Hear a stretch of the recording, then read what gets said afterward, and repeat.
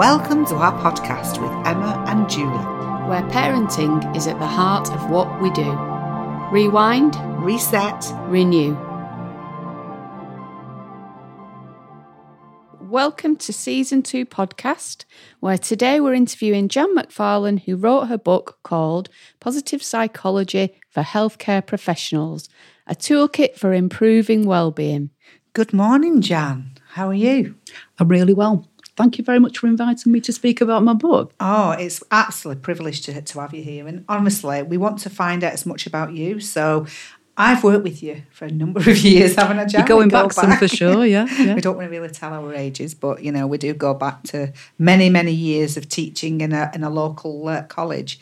But, Jan, for everybody else, would you be able to tell us a little bit about your background so we can get an idea of where you've been and what your journey's been like? Of course. So, at the age of 18, I left Wales and I went to North Manchester General to start my general nurse training. I've always been interested in working with people, and I spent a good many years there. And at the time, it was very, very... it was one of those things whether you went to midwifery or psychiatry after your training, and I chose psychiatry. So I then went to do my registered mental health nursing down at Withington. So I've always had a history of working with people and understanding about strengths and talents and needs and areas of concern. And what I thought really that wasn't very much of a balance or a focus on people's positive attributes, but dealing with ill people and dealing with sick people, that took priority, which was absolutely right and proper. After my nursing career, I then went into education. And again, I noticed that with students, we focus very much on their education, but very often, maybe this was because it reflected on myself, you haven't got a maths GCSE and you need to do better here. And what else can you do to improve? Which is right, but there wasn't the same focus on saying, but you're really great at this. You're really brilliant at that. That was amazing. And I think that was one of the links that I found with you, Julie, in doing your course. Although you come from a business background and I'm from health, what we linked with was this joyousness and savouring and actually promoting people's abilities. But there didn't seem to be so much of a niche market then. It wasn't. I think it was really sort of early on, wasn't it? And probably the word growth mindset wasn't even in there. But that's something we really focused on as like pastorally, didn't we? And for each other and our own well-being. For sure. And that was sort of the start of it over 20 odd years ago. Let's not say that. And you're quite right, though. We didn't have the lexicography or the words or the capacity to actually think that this was a thing. It was just something that I felt was probably quite innate. So years after that, I worked in the University of Bolton, which is where I work now. And part of that role was to start a PhD. That was something that was never on my horizon. So that was quite scary and exciting at the same time. And how I came to this was literally starting my job there. I was networking. I didn't know many people. And I saw a poster on the wall that said Positive Psychology Group. So I thought, let's give it a go and see what's happening. And in that group, although I didn't understand half what people were talking about, I felt as though I'd linked again with people who were like-minded. And they were talking about things like growth and positivity and well-being. And it was just something that I was naturally attracted to. So I went to the group meetings quite regularly, got to know names, got to put people's sort of student viewpoints over and academics' viewpoints over. And that was the topic that I chose for my PhD. And as you said, there was no looking back after that. I'm just so in awe of you now, Jan. Honestly, the journey you've been on has been absolutely amazing. And you're making such an impact and writing that book too. So well, thank you. As I said, you don't know what the end point's going to be, and we still don't. But my passion, although being in nursing and caring for clients and students, what it seems to me now is that my real interest is in caring for the well-being of staff. That's where my focus is. And that's exactly where Emma is in our setting, talking to our staff and looking after not only our parents, our children, our staff, and that holistic approach to that well-being. So, you know, if everybody's happy and we're all on the same page, we can make a difference. So I feel these skills and the knowledge is very transferable. So although my route has been down the academic way, although I didn't perceive that, I've managed to develop a suite of papers in academic journals for nurses. I've now completed my PhD and I've designed courses where they involve well-being for students, those that work in the healthcare professionals. And now I'm teaching on the psychology courses at Bolton University to the MSc students because they have a specialist centre there for positive psychology, which is wonderful because the nearest one outside of Bolton is in Anglia and also one in London. So I've really got a jewel in the crown there. I love that. Yeah. That's amazing. So it might sound like it's a daft question, but what inspired you to write the book? Probably my own experience because of autoethnography. You know, why do we get to where we're going? I think health and social care probably attracts people for a range of reasons. And I suppose is it a selfish reason to say that people talk about wellbeing and policies, but what I find, it doesn't always happen in practice for staff. It might be written, but actually the doing bit, because it means investment, it means time. But I believe that actually doing that means you have a happier workforce and therefore better to care for clients or better to care for students if you are valued and having time allowed for you to self-care, I suppose. But sometimes that's seen as a luxury, not a necessity. I know. So tell us, Jan, about positive psychology. What actually is it? Positive psychology is, I say, a fairly new term, but we are going back 20 years. And the term positive psychology was actually coined by a psychologist called Abraham Maslow. Some people might have heard of him. The hierarchy of Absolutely. needs, yeah. And that was in the late 50s. But Martin Seligman, who's known as the father of positive psychology, nicked it because he said actually it was ideal for what their purposes were. And positive psychology is a branch of psychology that's growing. It's the most fastest growing branch currently. And what it was kind of harnessing a lot of ethics, a lot of beliefs, a lot of understanding, even going back to Aristotle about the good life, but actually looking at it from a scientific perspective. And that was the key to it. So it's still relatively new in the area of psychology. If we go back to Freud and Skinner and all those well-known Bandura, that they have been around for many years. Positive psychology is still quite embryonic. But it's what's showing scientifically that if people actually choose to use their personal agency and use some of the techniques, then their improvements in wellbeing can be measured. And that is very, very convincing for me. Excellent. Yeah. Absolutely. Agree with all that, don't we? So, in terms of your book, it's a fantastic read and I've been using it, and I know we're going to be using some of those top tips in our workshops, aren't we, Emma? Yes. But for us, can you tell our listeners, what are the main key points of the book? Okay, well, there's many there. But what I would say about positive psychology for myself, I think people may be reading about it in books and newspapers and journals, and it's not about being happy all the time. That is unrealistic. And I think that sometimes gives people the wrong impression. For me, it's very much about a balance. How we actually harness our negative and our positive experiences and keep that balance, because is that not part of the human condition? And I think for most of us, I'm a parent as well as a teacher, as well as an educationist and a nurse. And I feel that, for you working in your area, that really most parents, all they want is for their children to be happy and healthy. Absolutely. And I think post-COVID has changed the world immeasurably. And we know that with all the stats, children are suffering a lot of mental health and anxiety problems. But what I like about positive psychology, it's not about working with people who are ill. It's also about working with people who are well. And we need to sort of concentrate on that. And I think that as a parent, I feel that being able to role model some of these techniques or to absorb them or to bring awareness to them or to learn about them can only help but improve perhaps connection within the family and be aspirational. And, let's enjoy it, have fun. It's not meant to be serious. It's about flourishing and enjoying life. That's right. And that connection, that's why we came with a time to connect, really, our term of our podcast, because that connection's absolutely essential. Whatever age you are, we all need connection. It's adaptable. One thing that was in the book, and it's not a topic as such, but is the term neuroplasticity, which you'll have come across. So sometimes that can be the most convincing thing for people. Some of the students that I work with, they like the neuroplasticity side of it. Other people might be thinking, well, what does that mean? Yeah. And really what it means is that you can teach an old dog new tricks. Yeah. I believed for many years that once you got to maturity, that was it, that your brain was set.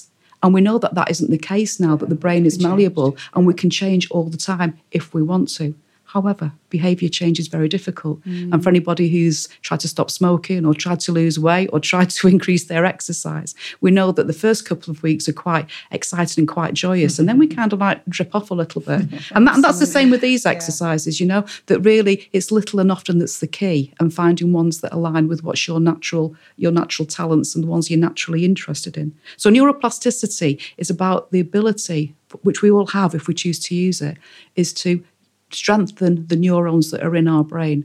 So if we concentrate on negative things, those neurons will grow and grow and grow. Yeah. What we need to do is concentrate on positive things to strengthen those neural pathways. It's like filling your memory card box, for the other ones to reduce, absolutely. So we need to think about the way that we respond to events. So we have parts in our brain that naturally react when we're under stress or anxiety. Most people will have heard of the fight or flight or freeze syndrome. It's a very common one. And what we need to do is perhaps look at reducing those responses with the adrenaline and the cortisol that's whizzing around the body, attacking all our cells, and perhaps look at forming more healthy pathways where we can increase oxytocin and serotonin and the happy hormones. Absolutely. And that's possible if we choose to do so. Yeah. Yeah. Absolutely. So in your book, tell us about the chapters about character strength, maybe. Okay, so the book was published in June. It was published on June the 5th, and I was 63 on that date. It's just the way it worked out, but I thought that was kind of cute. Yeah. I started writing it a year ago, so everything that's in the book is the most up-to-date evidence as best as I can find it. So we know that it's up to date. And in the book, there are a range of chapters. Now, you mentioned character strengths, and I'm really glad that you've mentioned that one because that's one of my favourite ones. I think it's a really good place to start. Yeah. What are character strengths? Well, the leading researcher in that area is a man called Ryan Nemec, and he's built on the work of Seligman and Peterson. So character strengths are a range of 24 strengths that they have identified that all human beings possess. Now, the key here is strengths, 1 to 24, and they range in a variety of areas. So love, honesty, perspective, humour, perseverance, and they have shown in scientific endeavour that they are transferable across gender and across culture and across age. So this is something I was attracted to because I thought that if we're looking at positive psychology, for me, the first point is to be self-aware of the strengths that you have. Yeah. So, which is one of the key pieces of work that I do with clients is recognising what their values are, which is the similar thing to the strengths. And if you say to somebody in an interview for a job, and it's a common one, Julie, you'll probably used it. Tell us what your strengths are. Tell us what your strengths are. And people will say, well, I like working with people and I'm good in a team. But sometimes people find it really, really difficult to say what they're good at. They can give you a list of what they're not good at. But how lovely to be able to say, well, actually, my strengths are, and this is what I can give.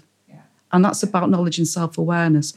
Bearing in mind that every strength that we have, and Seligman has identified this as having a shadow side, because you can overplay a strength and you can underplay a strength. Yeah. And it's getting what I would call the golden mean of that balance again. So the VIA online survey is something that anybody can tag into on Google. It's free, so you don't need to buy anything. And it's an educational resource that anybody who goes onto that, all the data is kept, big data, and it's used for research. So it's a very honourable organisation. And at first, it might seem that the list of questions seem endless, but really you're reading them and ticking them. And what happens is the computer churns up your answers and gives you a free profile of your strengths from 1 to 24. So sometimes people will say, gosh, that's exactly me. I can see that. You could use that in our appraisal. Absolutely. Yeah. And some people would say, well, it's a bit like reading your zodiac sign, isn't it? Well, okay, I think that scepticism is good.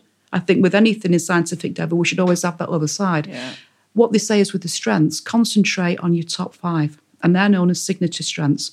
And sometimes when you get your strengths back, you'll think, well, I'm surprised that's not it. For instance, when I did mine, I had love, and I had perseverance, and I had love of learning.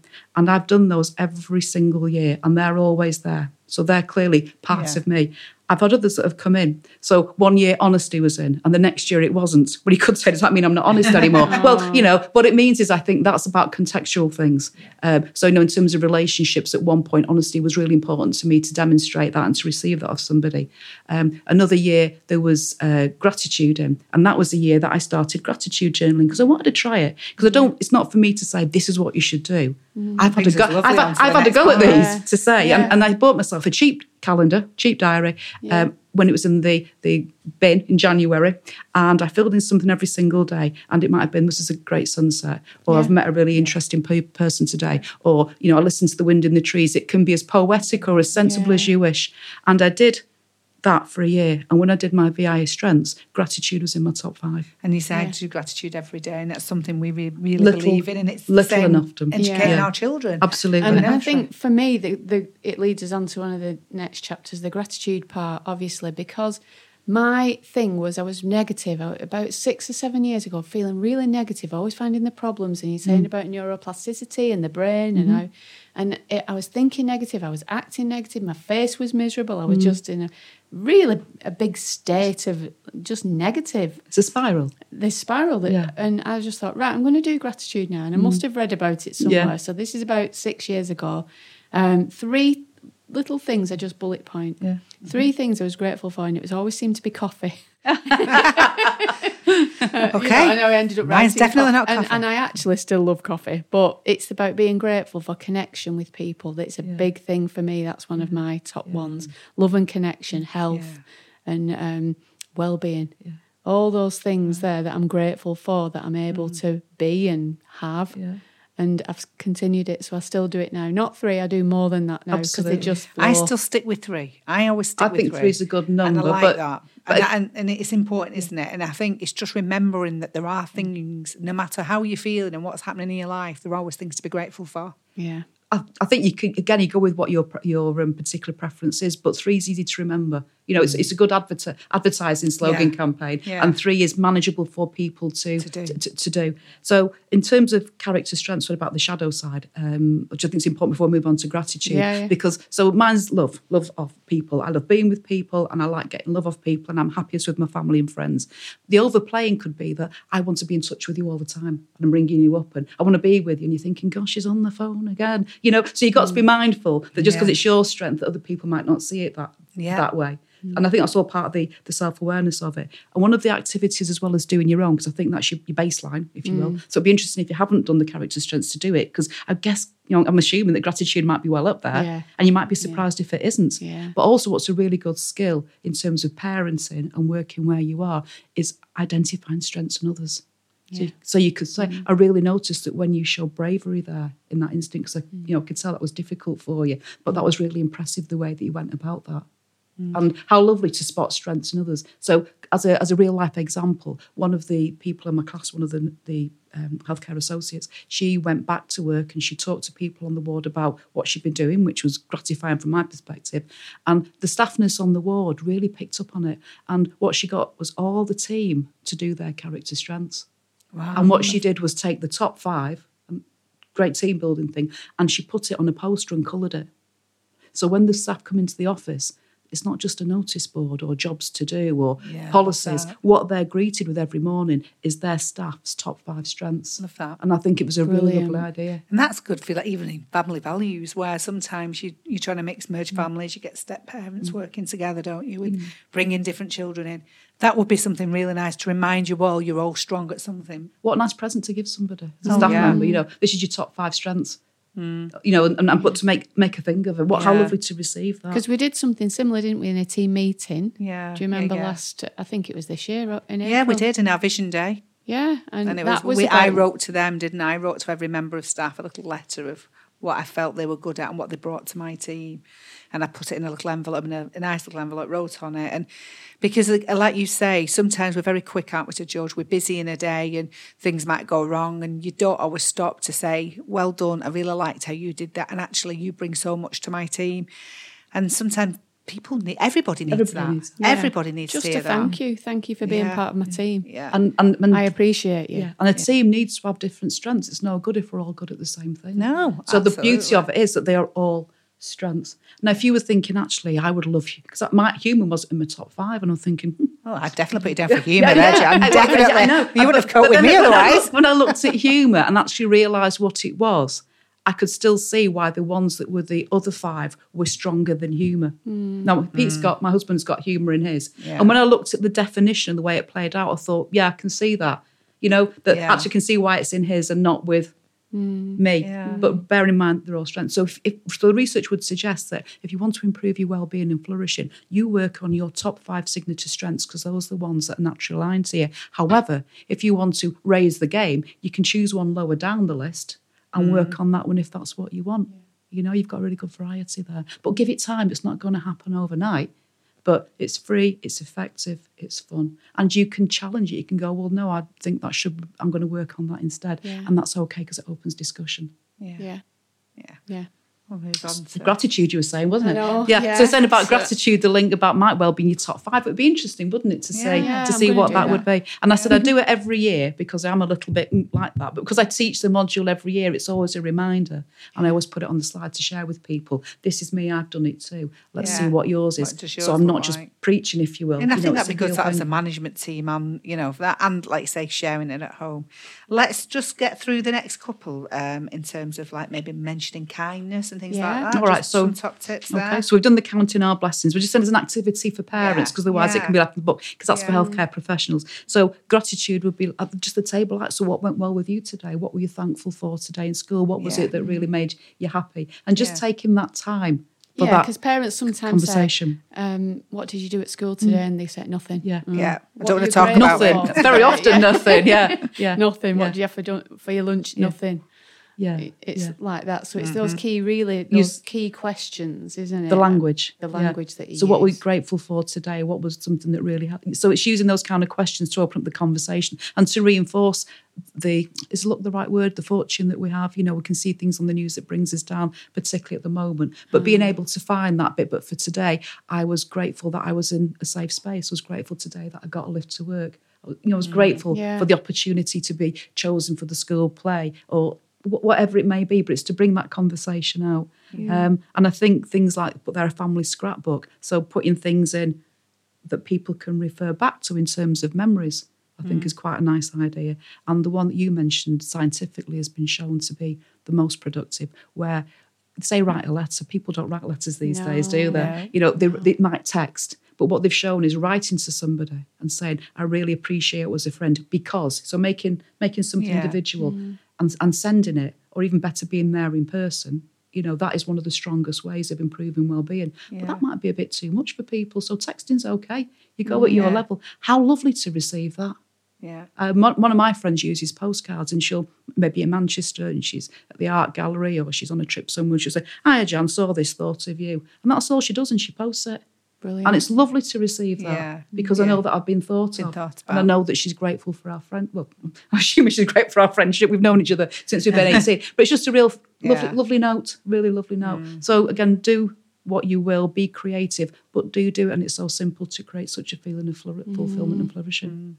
Brilliant. We always do, don't we? Say it's nice to meet you, thanks for your stuff. We have a little walk around and we do. Have a little cup of coffee and buy each other stuff. Yeah, we do. But just nice and fun. And then sometimes you give me something, a little envelope that I right. open in the car, something nice inside. Yeah. And again, I might send a text every so often just to give you a lift up, how's things going, I'm here for you. And it's that, isn't it? It's that, again, we go back to that connection. Is this not gratitude now that we're doing this? It's a thank you for recognising what we've done. So gratitude, marvellous. So moving on to kindness. Yeah. Okay. Well, guess what? It's one of the 24 character strengths. Now, some people are naturally kinder than others, it must be said. And working in healthcare, we'd like people to be kind, wouldn't we? When I did my research with the nurse associates and other students, I got about 300 or 400 participants. And when we put all their character strengths into the mix and brought it out, kindness was one of the top 5. Wow. And that was very gratifying because we want that in healthcare people. So kindness was there. But it might not be in somebody else's list, but that doesn't mean you're not kind. It just means you've got other strengths that would be your signature strengths. Yeah. And character strengths, kindness rather, is one of those things that when we do, we get it back in spades. That pay it give forward. you receive, that's what we say, isn't it? Yeah. And we are what we give. So giving kindness, acts of kindness. The thing with kindness is it's got to be most effective. It's got to be spontaneous, I suppose. Yeah. And it can be planned, but it needs to be authentic. That's the point. It's no good giving something to hope to receive something back because in that lies disappointment. Yeah. And people get something back. And people can often tell that. Yeah. So kindness, Christmas is a couple of months off, but the feeling that, oh gosh, they brought me a present, I'd better get them something back. That's not kindness, that's obligation. Yes. So kindness in its truest, authentic self, when it's spontaneous or you want to do something, but you're not expecting anything back. Mm-hmm. So one of the acts for that would be to perform, think a week and think, actually, choose a day. Today I'm going to focus on doing 5 spontaneous kind acts. And then look at how you feel that night in your gratitude journaling. And you can only hope that that's being passed on by other people. And we know that this reduces stress. Well, we'll move on Yeah. because we've obviously got the last one was hope, but we can't really go into too much of that. But really, I think for hope, maybe can you give us just one take home for parents that they could think of about in terms of hope? What does that give people? One thing for hope. Okay, well, hope is action orientated, so different kinds of hope.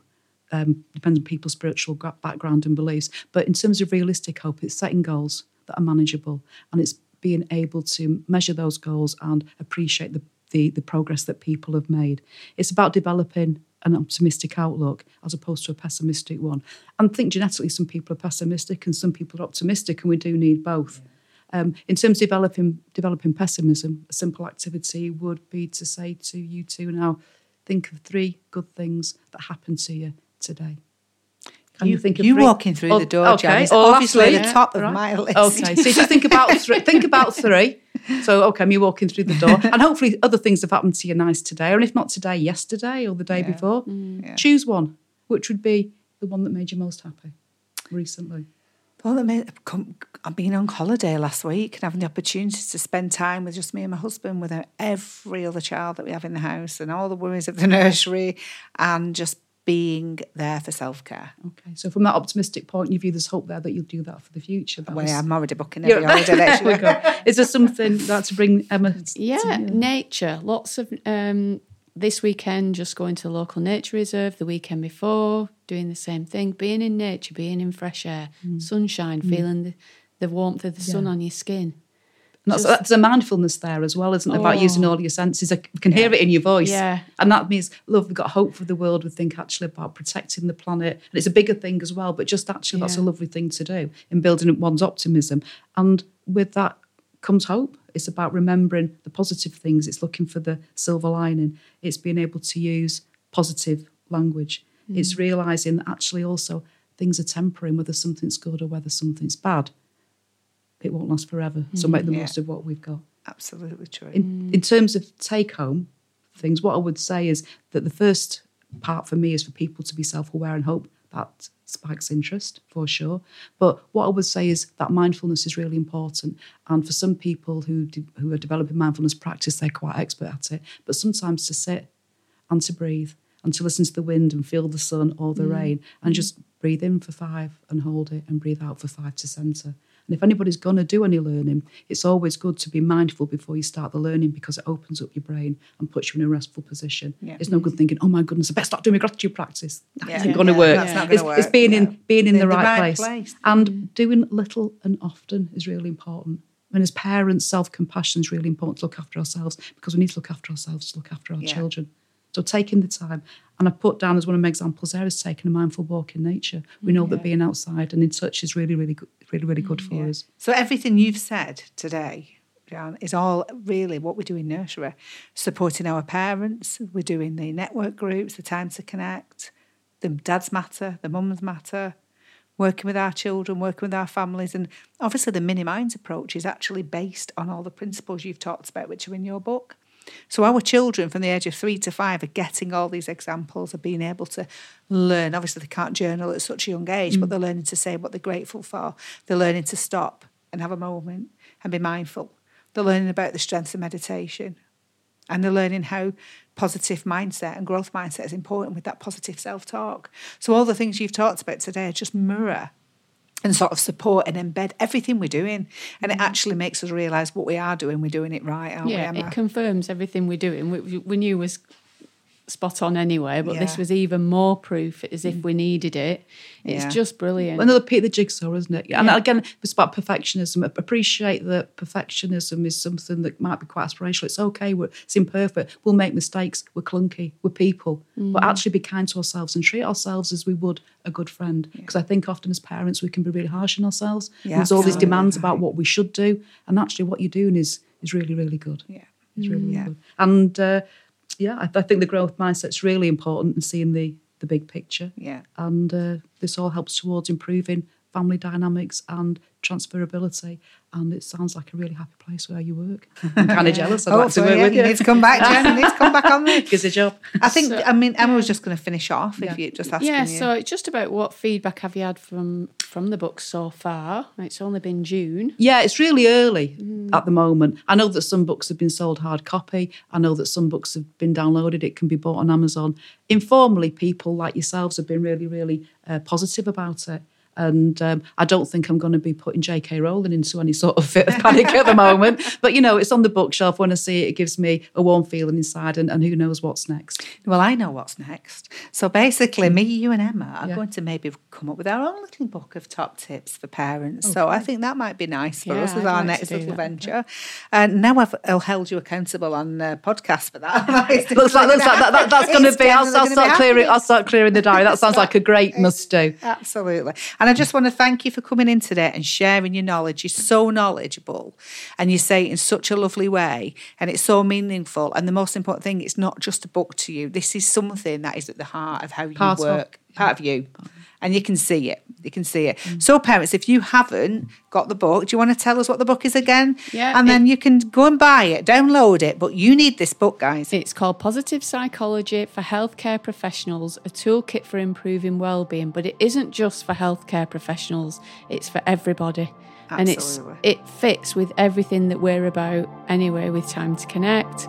It links in so well. It's brilliant. Well, we're committed, aren't we, to the well-being of ourselves and others. Yeah. Nice place to be. Thank you. Thank you. Thank you.